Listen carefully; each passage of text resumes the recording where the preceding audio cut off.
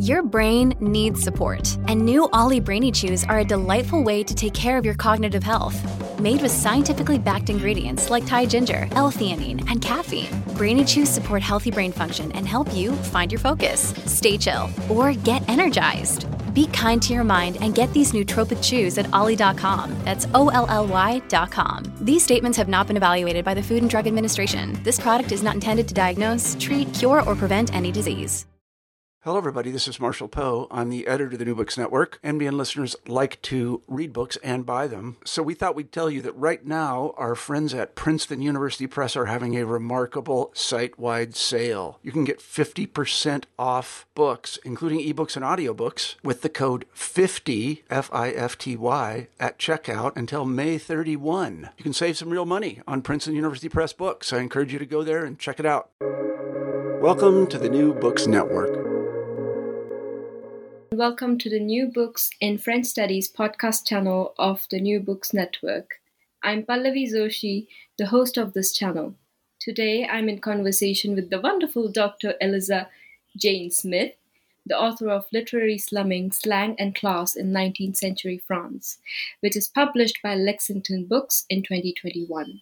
Our guest, Eliza, is an assistant professor of French and Francophone Studies at the University of San Diego. Thank you so much, Eliza, for taking the time to talk to me about your fantastic monograph. I really enjoyed reading it, and the research is just so rich and insightful. And to be honest, I just couldn't put it down once I started reading it. Oh my gosh, thank you. It's such a pleasure to be here and to finally have this conversation with you.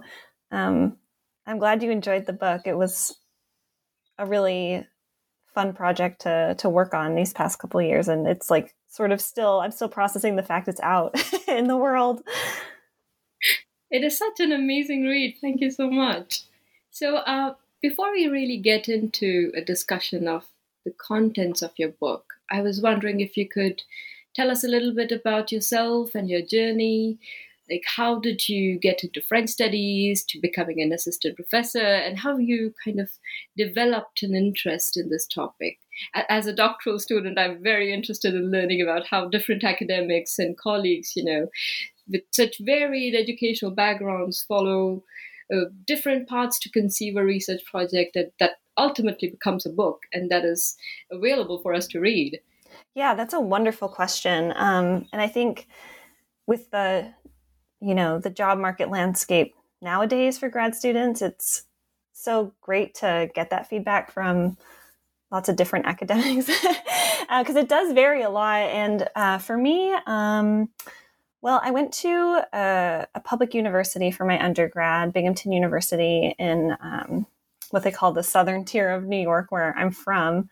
And the economic landscape was so different in the U.S. at that time. And my parents both came from sort of poor farming families, and my mother ended up getting her bachelor's degree. She was the only one of 7 siblings to do so. So there was an importance put onto education, but at the time, my parents never really pushed me to do a specific career path. And I started off pre-med, which now I look back on like, what, So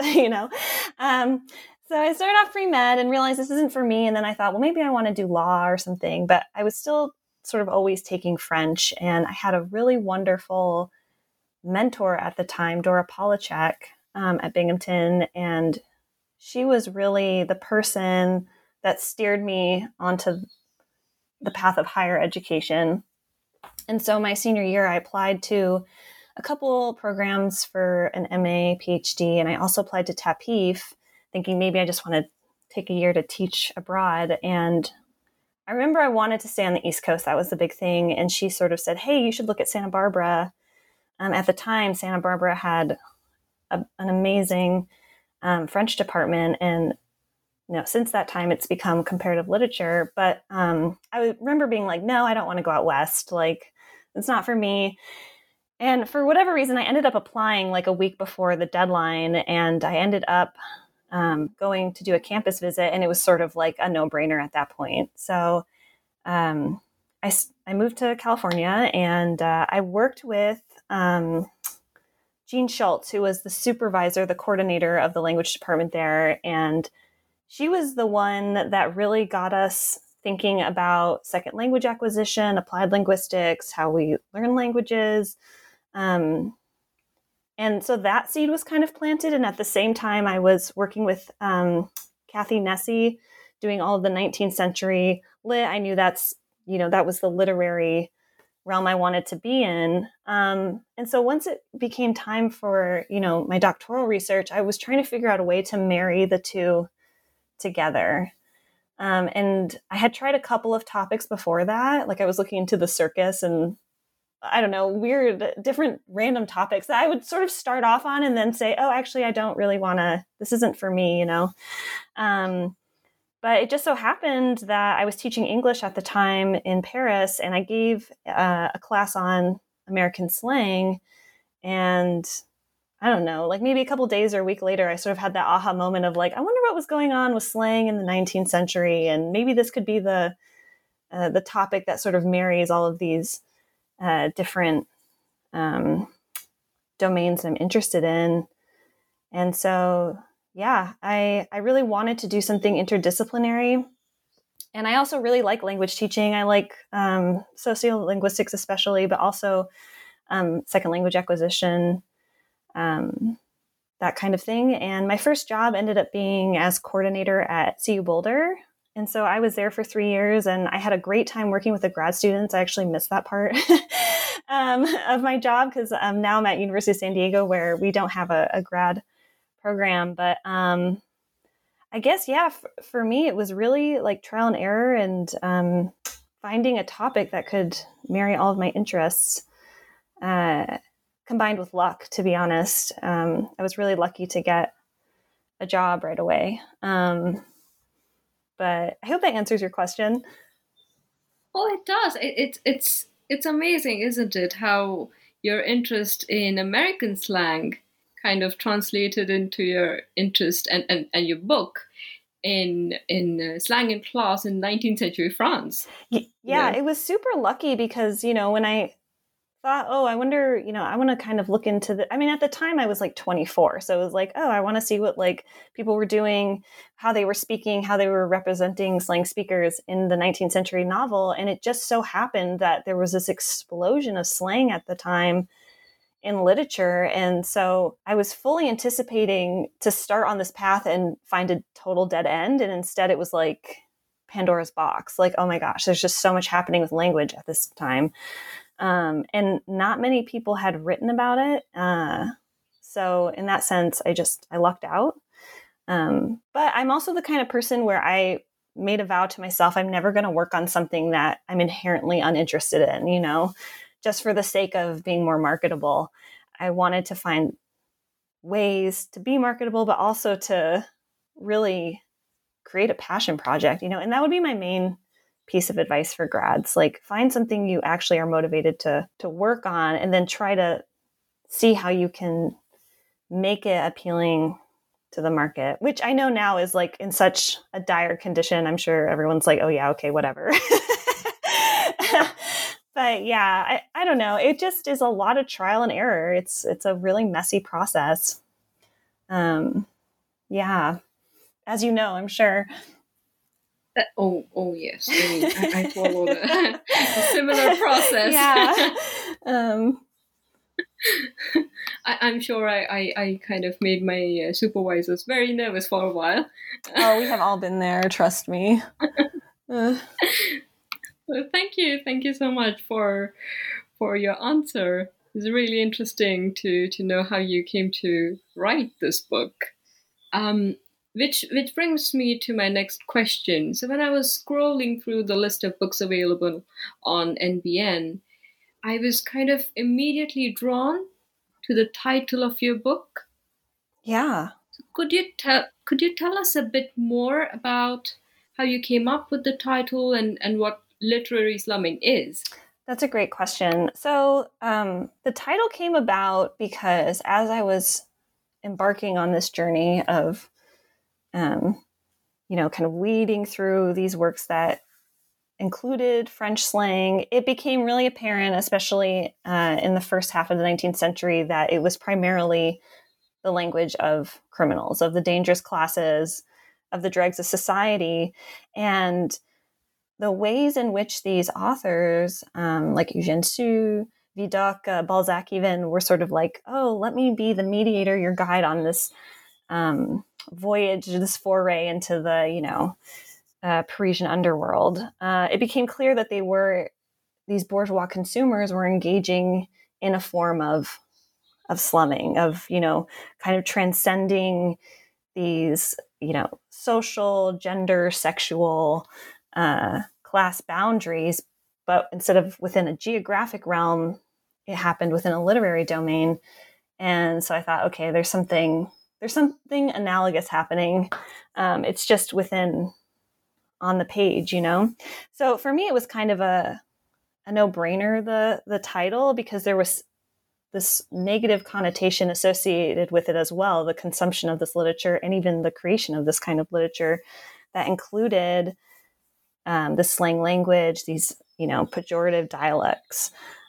So for me, literary slumming refers to this sociolinguistic concept of the mass appropriation of criminal lower class culture and language by upper class bourgeois writers to appropriate, remarket, and the way in which they sort of frame the creation of these anti-societies or underworlds is with language. It's the foundation of it, this argot, this slang. So on the one hand, it's like a degradation of the content. We have the inclusion of these new dialects, this criminal language, obscene content, violence, sexual intrigue, etc. And then on the other hand, it's the manufacturing of the books themselves, this mass production in serial format in newspapers, or, also the cheapening of bookbinding. And so as an object, these books also lose their luxury value, so for me, it was twofold. And then on top of that, we're getting these lower class characters sort of pushed to the forefront of these novels in an attempt to categorize them. But what ends up happening over time is this nuancing of social categories, this total breakdown, and it's actually inadvertently creating more possibilities, if that makes sense. But at the crux of all this is language. That's what I argue is the basis. It's not some peripheral accessory. It's what constructs the entire world that these, bourgeois writers basically appropriate. Amazing. Thank you. I just wondered, we'll come to, I have a few questions about representations of these criminal types, but before that, I wanted to, because the book talks about slang and its kind of literary representations in 19th century France, I wonder if you could tell us a little bit about the background or the advent of slang and its evolution in France. And about why you decided, you've partially answered this question, and about why you decided to write about slang in 19th century France particularly. That's a great question. So in the prologue of this book, which is quite short, I do sort of reference what happened before the 19th century. And yeah, it dates back all the way to the 15th century with François Villon's 11 ballads, and at the time it wasn't argot, it was jargon, and how they're just so tricky to decipher, and that those works came about from an actual criminal trial of the coquillards, I forget who translates it as the shellsters, but this sort of band of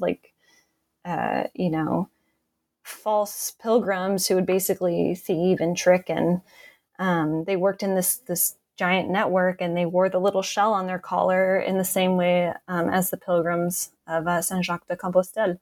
So this trial was happening, and within these documents were revelations of their secret coded language. So Villon took inspiration from that, was familiar with this lexicon. And then he wrote these ballads, which are incredibly difficult to decipher.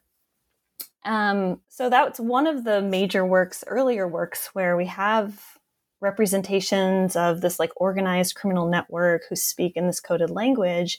And then I sort of fast forward to the 16th century, Guillaume Boucher's Les Serrés. I think it's the 15e Serré, the 15th evening, where he includes sort of this, mix of criminal jargon. There's also Péchant de Rubis' The Generous Life, the La Vie Généreuse, where he details how he leaves home at the age of 8, and he joins 3 different criminal bands. And part of his initiation into these organized networks is acquiring the language, the secret language. So even though that's sort of like in the realm of the farcical and, it's sort of this picaresque tale, basically, we see throughout the centuries these works that represent criminals. Here's their coded language. And unlike later works in the 19th century, they're all sort of wandering around the French countryside. There's no centralized point for them yet. And yeah, there's some plays and things throughout, the 17th and 18th century, but it wasn't until the 19th century with the innovations with printing primarily and the changes in the newspaper industry where it just explodes, basically, which worked out for me because I love the 19th century. So it just happened to be that way. But there are some, works that, Olivier Chéreau's dictionary from the 16th century. I mean, writers in the 19th century were referencing those works that had been compiled earlier, So those were kind of the foundational texts in a way. And then it morphed and evolved over the course of the 19th century. Okay, perfect. Now I'm going to deflect a little bit from the content of your book. I wonder how the archival process went about. When you were collecting data for the book, what kind of creative strategies you used, and I'm sure you traveled a lot. Yeah. No, this is a great question. It's sort of like the dissertation, there's no no one says, oh, here's how you do archival work. I was really lucky in that my last 2 years at Santa Barbara, I got a grad fellowship. And so I was like, well, I'm going to go to France. I worked with, that got set up. I wanted to go to Paris, and, Kathy Nesi at the time, she set it up so that I was working with the late Dominique Khalifa, who was sort of a mentor, a point person there. But mainly it was nowadays with Gallica and things like that, it was a lot of keyword searching and, sort of one text would take me here to it's like the map with the different, strings. You're sort of going from this point to this point. And I think consistency is a lot of it. I wouldn't go to the BNF or there were other archives I would go to every day, but just going a couple days a week and keeping track of, it's unfortunately a lot of time just sifting through materials and seeing, is there anything here that I can use? And I know a lot of grad students don't have the luxury of having 2 years of fellowship. I would encourage everyone to apply for fellowship money near the end of their PhD. But yeah, a lot of it is just keyword searching and figuring out where I need to go to. But as anyone who's ever done archive work in France knows, it takes a lot of time just to even get set up in the archives, I mean, the BNF, it takes you an hour just to get there, go through security, put everything in the clear brief, and then you go down those Orwellian elevators to the basement, and then sometimes they don't have your document or there's a flood, and you're like, oh my gosh. So there's a whole experience that goes with archival work. But it's just a frustrating, slow process, unfortunately. But, I do feel grateful that a lot of this stuff is becoming digitized. And it was easier getting access to books that it would have taken like weeks to have them shipped to Santa Barbara, or like not even, have access to them at all. So it's a messy process, I would say. All right, thank you so much. So coming back to the content of the book. We talked about the advent of slang, and you gave us a bit of background about, slang in 16th century France, 17th, and finally about 19th century France. Now I wonder if you could tell us a little bit about the relation of slang to representations of criminal types, who I guess mostly belong to the literate lower classes, and if there were changes in these representations, both synchronically, as in variations across representations of different criminal types, and diachronically, meaning did they evolve? Did these representations evolve along the years, and how? Yeah, that's a great question. I would say initially we'll start with Vidocq's memoirs, because that was sort of the book that really made this whole thing a trend. For me, initially, Vidocq, Eugène Sue, Balzac's Splendeur et misère des courtisanes, all of those, it's pretty homogenous, more or less. But by the time we get to Balzac, there's different nuances being added. We can kind of see a glimpse of what's to come post 1850. But it's interesting. The slang speaker, it's the hardcore criminals, it's the prostitutes, the thieves, the murderers, right? And even it's interesting what's going on with gender, because some of the women criminals almost resemble men, like in how they're depicted and how they're described physically, the way they speak. And then we have others like Fleur from The Mysteries of Paris, who's this sort of virginal, prostitute with a heart of gold. And it's said that she speaks slang because she, runs with these people, but she really doesn't in the novel. I mean, there's like 2 instances where she actually says slang words or expressions. So I would say in the beginning, it was pretty homogenous. And I think that was done intentionally to sort of kind of hold on to this like 18th century typology, this, social typology. But by the time we get to Balzac, what starts to happen is this element of sexuality with Vautrin engaging in male sex, and his lover, and etc., who's also Theodore Calvi, who's also, a hardened criminal. And so we have like weird things happening with sexuality. So that's like another nuance that gets added to this, So we see it kind of breaking down by the mid 19th century. And then over time, it does really change. We have Les Miserables, Victor Hugo's Les Miserables, that completely alters it. He presents it as this language of misery, and,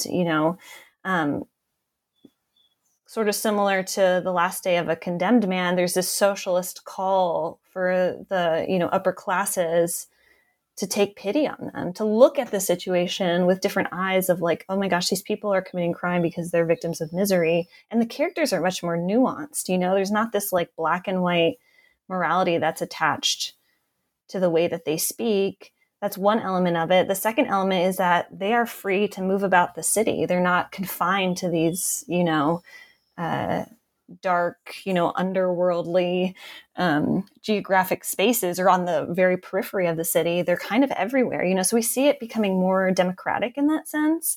And then with Hugo, who really refused to engage in these low standards of writing and publishing, he wanted to elevate it to something more poetic, to something more in the realm of the sublime. And his whole challenge was, this is the test of the writer.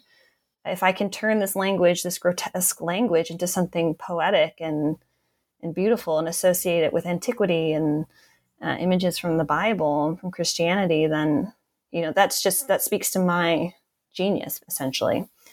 So it's less of this, let's take a trip into the forbidden, criminal underrealm, and I will be your guide. And, it's less of this voyeuristic experience and more of, this poetic one. And then, then we have this explosion of slang dictionaries after that. And those evolve as well. They start off kind of like, the early 19th century works where here I'm revealing the language of the criminal. And then they over time become more democratized, more nuanced. And it's like, oh, well, now it's kind of the language of the working classes too. And that was in part, thanks to Hugo and his work sort of, mixing the two together. And then it's sort of like the way that hip Parisians speak by the end of the 19th century. And there's all these elements of gesture that go with it and how are you performing the language? You just can't simply learn slang and speak it. You need to know how to do the right gestures or say it with the right intonation, etc. And then, the last chapter of the book, I look at women slang speakers, which changes so drastically. You have these like femme fatale types or, these highly sexualized women characters who speak like working class men and totally disrupt, that fantasy of women who seduce, and they become, these women exempt from seduction almost, but they're not like the earlier portrayals of these ogre type, highly masculine women. So it was interesting to see the nuances and, the ideologies infused within the language and how it totally breaks down by the end of the 19th. There's just no clear-cut categories anymore, Amazing. So I just wondered, because you mentioned social class, my next question is kind of about the relationship between the authors, the readers, and those represented in the works. I mean, I wonder how these relationships worked and how shifts in kind of authorial positions with regards to their literary subjects kind of changed their representations in this particular genre, if I may, of 19th century literature. Yeah, so it was really interesting, especially in the beginning, with Eugène Sue, for example, in The Mysteries of Paris. It was so insanely popular that, even if you weren't literate, you were hearing people talk about it and discuss about it. And even if you couldn't afford a newspaper subscription, I mean, people would just like pass you the newspaper left over and you could engage in that way. And Sue really catered his novel to his particular public because he would receive letters and, from, the working classes, and so in that sense, Sue kind of shifted his novel accordingly, so it did have a very strong socialist slant to it, partly because of these letters and things. But I think as a means to make money primarily, maybe not Victor Hugo so much because he was more committed to, this artistic elitism. They really, there was so much pulp and things. I mean, I guess it's sort of analogous to what like Netflix and these things are doing. It's like, oh, we're going to like get the most tantalizing subject matters and leave these cliffhangers and have these like very socially immoral characters, etc., to try and get audience ratings up, to try and get subscriptions, to try and gain fame and clout and all of these things. So I would say primarily, I do have a chapter on this, like really looking at who was consuming these works. And while the working classes were aware, it was mostly bourgeois consumers, at the beginning, until by the end of the 19th century, you have increase in literacy rates and things like that. I don't know if that answers your question. I'm trying to think if I missed a part of your question. No, that's fine. I was wondering about, representations and would you say these representations of these particular characters were more realist or kind of more fictive? Because, because the author didn't belong to the class he was writing about. Could you tell us a bit about that? Yeah, that's a great question. And it's one that I really wasn't super interested in, because I knew there was really no way for me personally to like prove that. You know what I mean? Like I knew it's unfortunately a reality of the world we live in, that this kind of like appropriation of cultures happen. And it's, you know, nowadays with social media, people can perhaps call it out more, but I wasn't interested in determining if the slang that these authors were representing was indeed accurate. And I wasn't really interested in determining if their representations were accurate. I was just, because in my mind, I think, no. I mean, how could that be? You know, like, I mean, they're so, especially in the beginning, they just seem so caricatured and pejorative. And then you have, you know, the whole like physical aspect of, you know, like phrenology and things like that. Like, oh, we can determine they're criminal by how they look. And, you know, there is like a racial component to that as well that I mention in the book. And so, I think it's a very depressing subject matter. So it was depressing to look at and see like, okay, they're basically like marketing this to make money and gain fame and things. But what ends up happening is because of this, this visibility we see over the course of the century, these typically underrepresented classes or people, they start to sort of gain literacy for themselves and then write their own voice and say, no, actually, that's not how it happened. Or, you know, this is actually my story and I'm not a witness to this, but I'm actually a member of this group or class or what have you. And so, I mean, especially in the beginning, the representations are just, they're caricatures in my mind, you know, they just seem so ridiculous. And then even, you know, with like Émile Zola and the Goncourt brothers, with their representations of women, I mean, it is extremely depressing and pejorative. It's very much and you know, in the book, it's all male writers. So we're having a very specific perspective. In my mind, I would want to say it's not accurate. It's hard to say though, you know, like it's hard to determine because they didn't necessarily have the means to self-represent. But yeah, I would say, you know, there is a push towards the mid to the late 19th century to give more quote unquote accurate representations. But I don't know. There's a lens there that is that of the, you know, the white male bourgeois writer. So I would definitely, not trust it, you know. This is really, really interesting, because I was just wondering about, you know, this relationship between dominant and oppressed cultures. Mm-hmm. And would you say that, you know, the kind of proliferation of this kind of genre in the 19th century kind of established the social hierarchy, or maybe blurred the lines between the upper and the lower classes?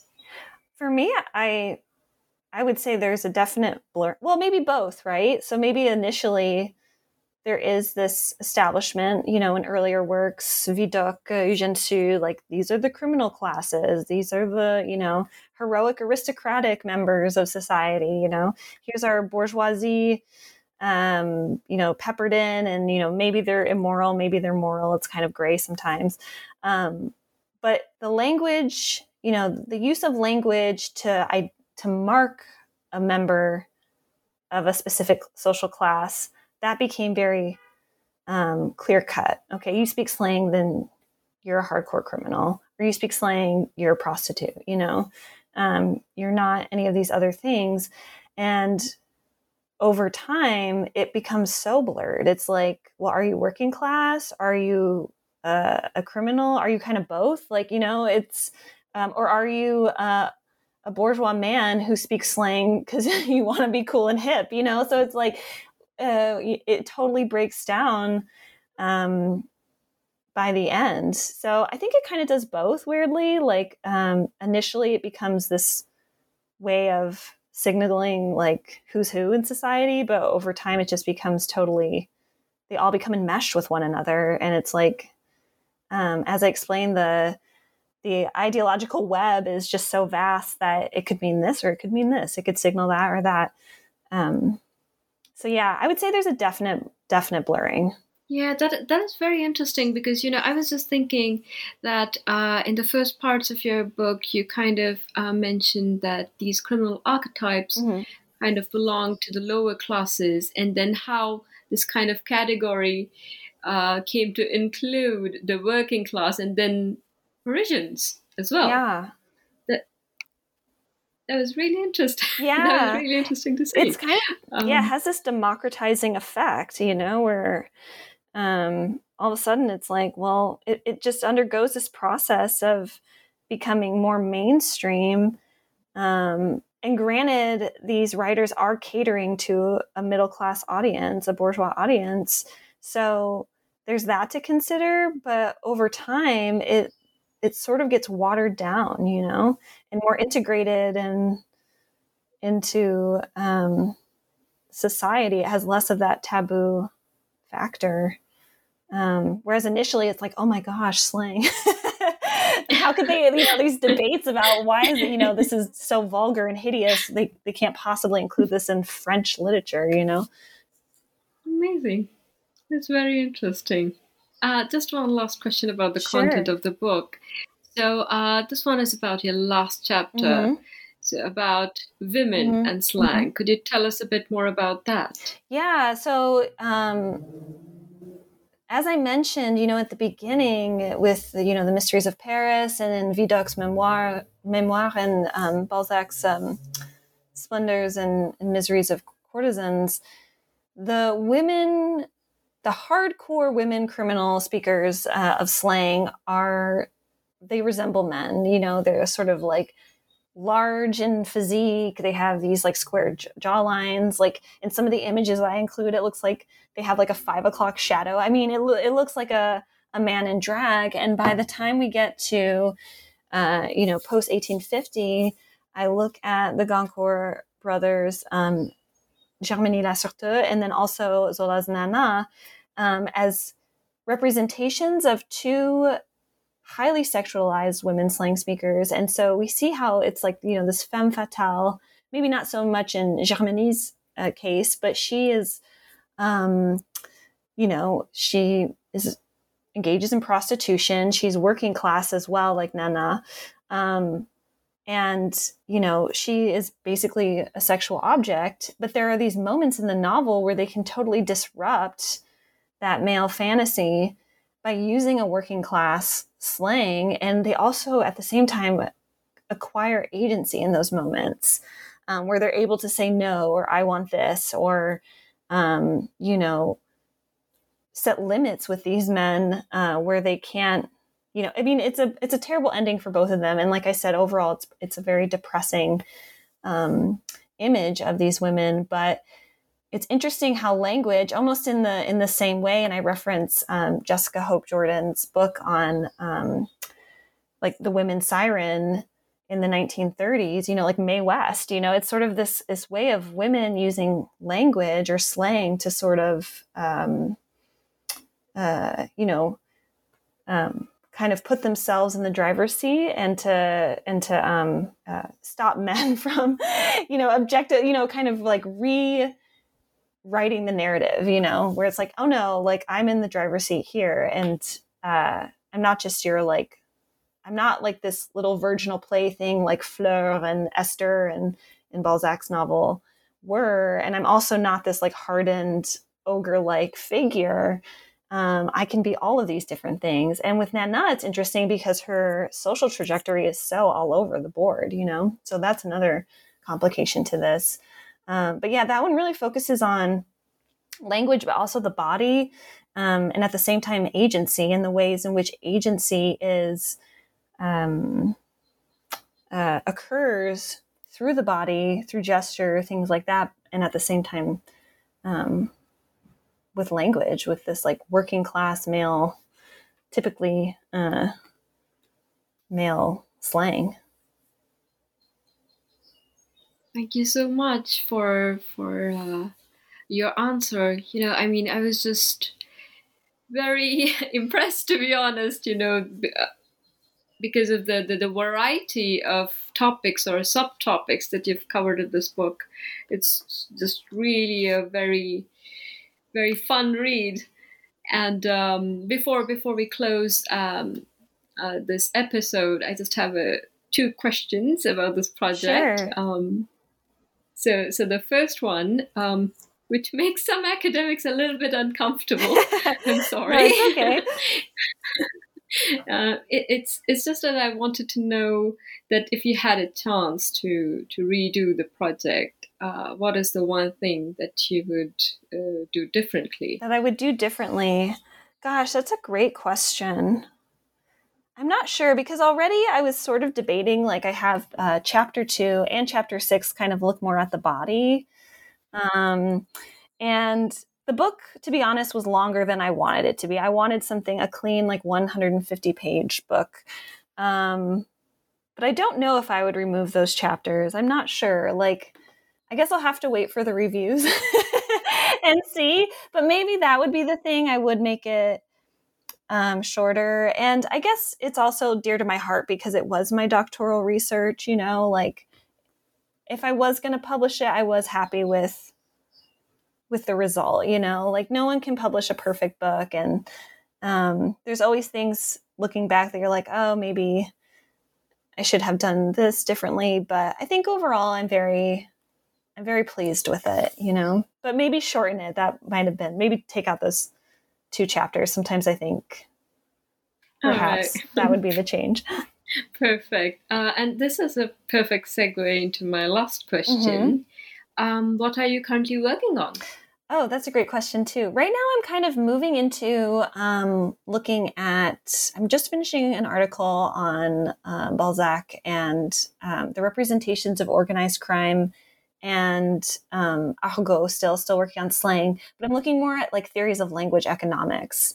So that's, I don't know, something I'm working on now. And then I also want to revisit, I feel like I have unfinished business with Péchant de Ruby, that 16th century text. There's some things in there, even though I work on 19th, I kind of want to do some, look at that a little closer because I feel like there's some things with language I can still explore there. And then honestly, like I really enjoy writing articles. So I'm kind of looking for, after the book, you're just like, oh, I cannot wait to write an article.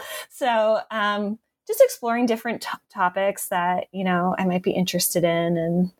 And I'd love to do something with women. You know, like I said, I worked on all male authors that by the time I was like finished with this, I was like, this is just, I need to do a project that focuses on women.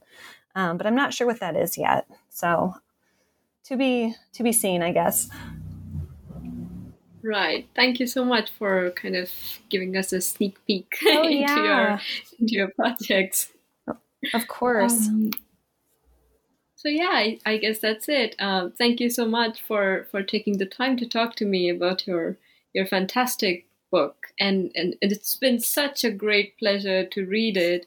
It's been wonderful talking to you today, and I hope we see you again on NBN. Thank you so much. Thank you for just, I don't know, the compliments and for taking the time to read it and for this wonderful interview. It's been great. So thank you. Thank you so much. See you. Bye.